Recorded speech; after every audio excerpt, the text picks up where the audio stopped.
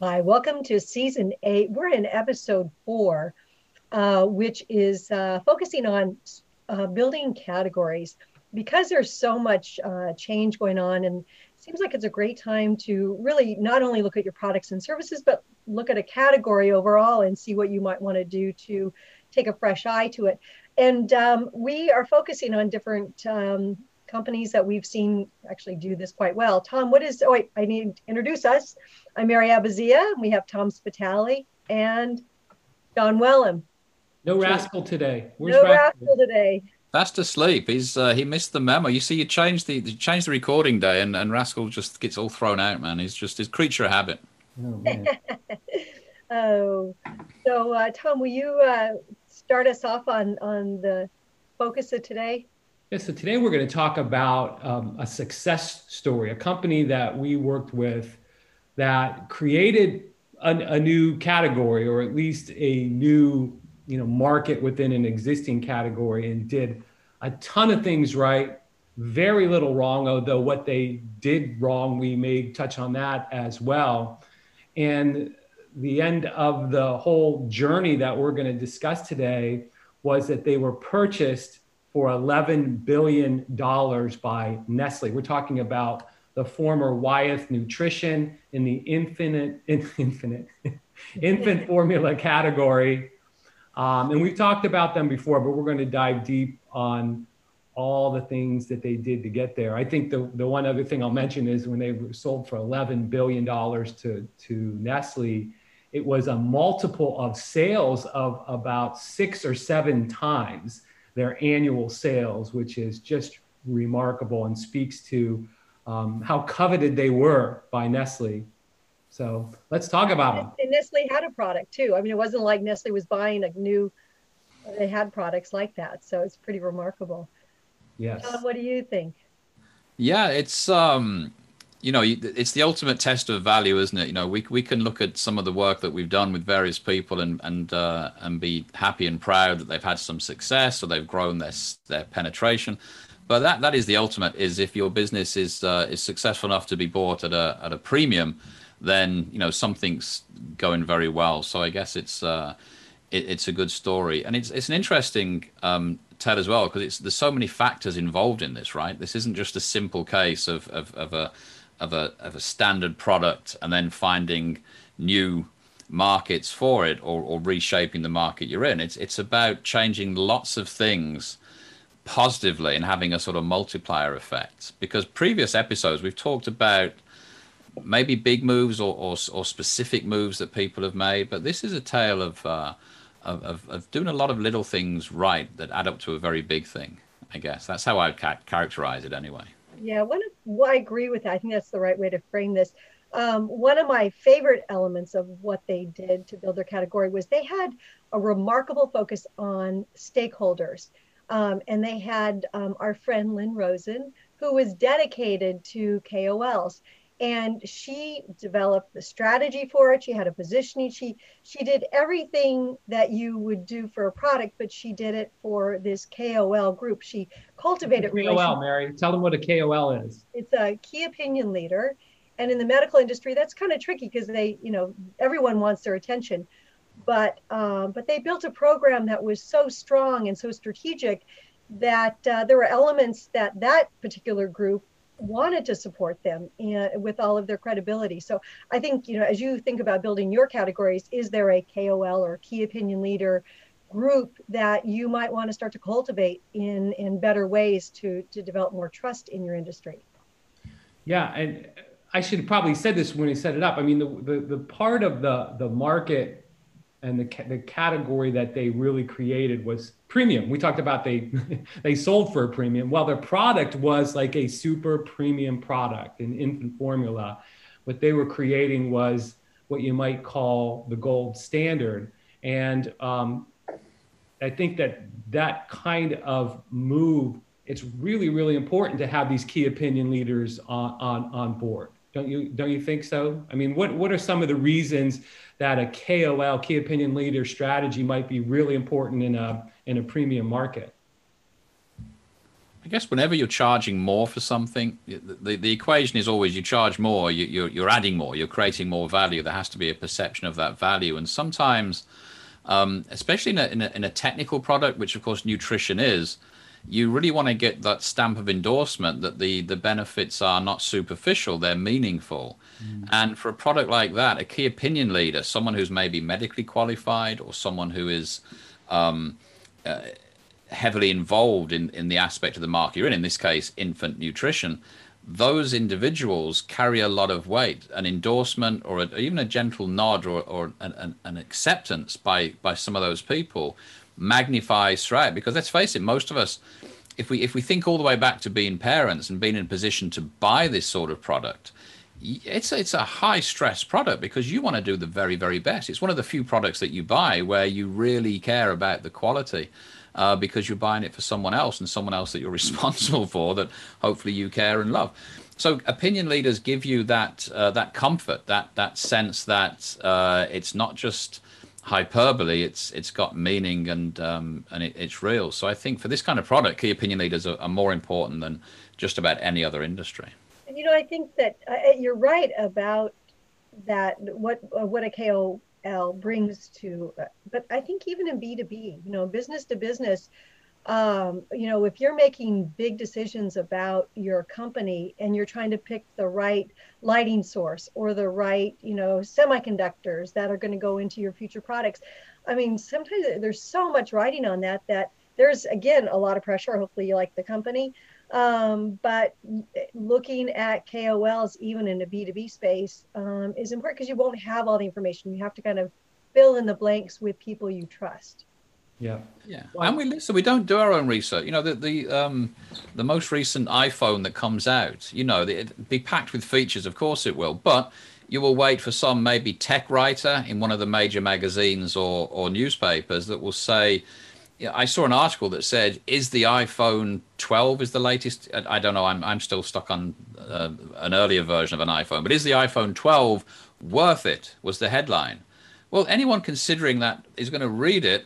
And that is a key opinion leader, right? That's someone whose job is to stay in front of the technical breakthroughs, to translate it into what it means practically.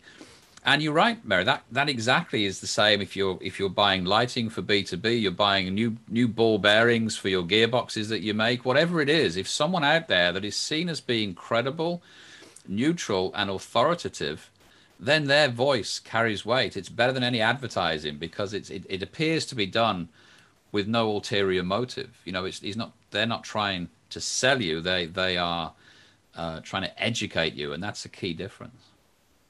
What I think our friend Lynn did so very well too is she approached the KOL strategy like these key opinion leaders were customers. In other words, she did a full strategic effort to try to understand which of these key opinion leaders were most important to ask to endorse the product. And then thinking about their needs, because if they're really, truly valuable KOLs, a lot of people want them to talk about their products. So you have to start to think about what are their needs, what kinds of products and things do they like to talk about with their network, and how can I, with my product, align with those needs. Lynn did a fantastic job, and it really, really paid off.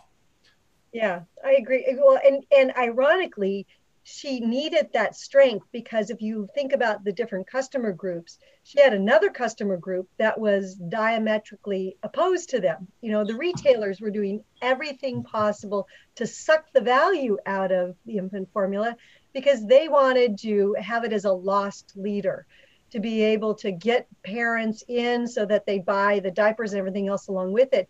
And so they, in a lot of categories, we see price pressure. We saw extremely so with this industry where they were trying to say, look, it's just a bunch of powder in a can. Can't you lower the price? And they had to work really hard to say, no, this is going to help your baby's brain and eye development. And it's worth that extra money that consumers are going to pay. So I thought that balance was even more important with their category. I think the progression of their their stakeholder plan as well is just such an interesting story here. When we first met them, and their revenues, I believe, Mary, were maybe $500,000, $400-500 million a year. Not insubstantial, but they grew, several times over a short period of time. And that was where their primary focus was when we first met them, was with retailers. And what they did very strategically is to take that influencer map and look at all the entities that are involved and realize, first of all, there's this important stakeholder called the pediatrician or the gynecologist that is advising mom. Could we, get them to start talking, not just the key opinion leaders, but could we, on a more widespread basis, get these people to start to talk about our product and recommend our product? And then even further, and I know a lot of people in our audience and our B2B marketers are wondering, with a B2B product, when do I go to the end user? Well, this is a B2B2C product, but they decided and made a key strategic decision to then start communicating directly with moms in a way that, was kind of regulated in the market, and they weren't allowed to kind of really overtly promote their product, but they found ways to communicate and build goodwill with the moms. And so now they had retailers, doctors, and moms, and the key opinion leader endorsement, and all of this was really powerful catalyst to their sales growth. But I think one of the things, the reason I also wanted to set this up is because, there wasn't without blemishes. There was some challenges that they had that Sean and I kind of encountered. And Sean, what do you have to say about the situation in the UK? Yeah, well, I guess it's like any marketing initiative or strategy it's a game of chess, and you're usually across the board from somebody else, and they'll be maybe trying to do the same things or cancel out your moves, if you will. And the UK business was in a real tough spot. And actually, the competitor they were up against is also a good lesson in terms of what they did, because they took the approach of having a premium, almost medicalized product. So the product didn't look like an infant formula. It didn't have pictures of babies or pastel colors. It was very stark and dark blue and had a brand name that sounded more like a medicine. And it was very much this driven by science approach. And it was a premium product, got a lot of endorsement from the medical profession because they also went for the key opinion leaders, and became this premium product. Now, you can, of course, play catch up. You can try and carve out your own niche. But there was a lot of tradition in this market.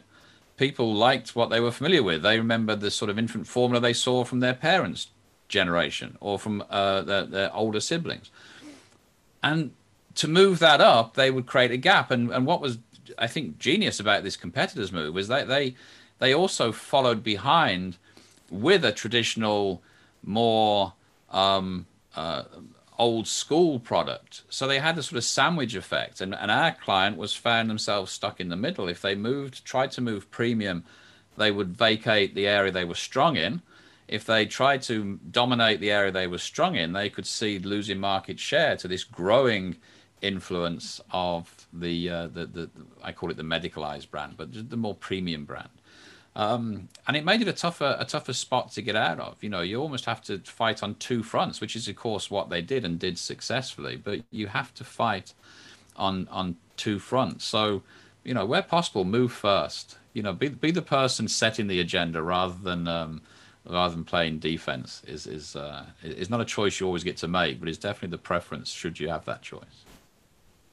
Yeah, I always thought, and this happened in the UK, but luckily didn't happen globally, for the company. So while they struggled in the UK with this sandwiching that Sean described, they were strong enough in the rest of the world to continue their leadership and still be attractive to Nestle. But I think it's an interesting question, if we have time, Mary, to talk about how do you keep from getting sandwiched like that?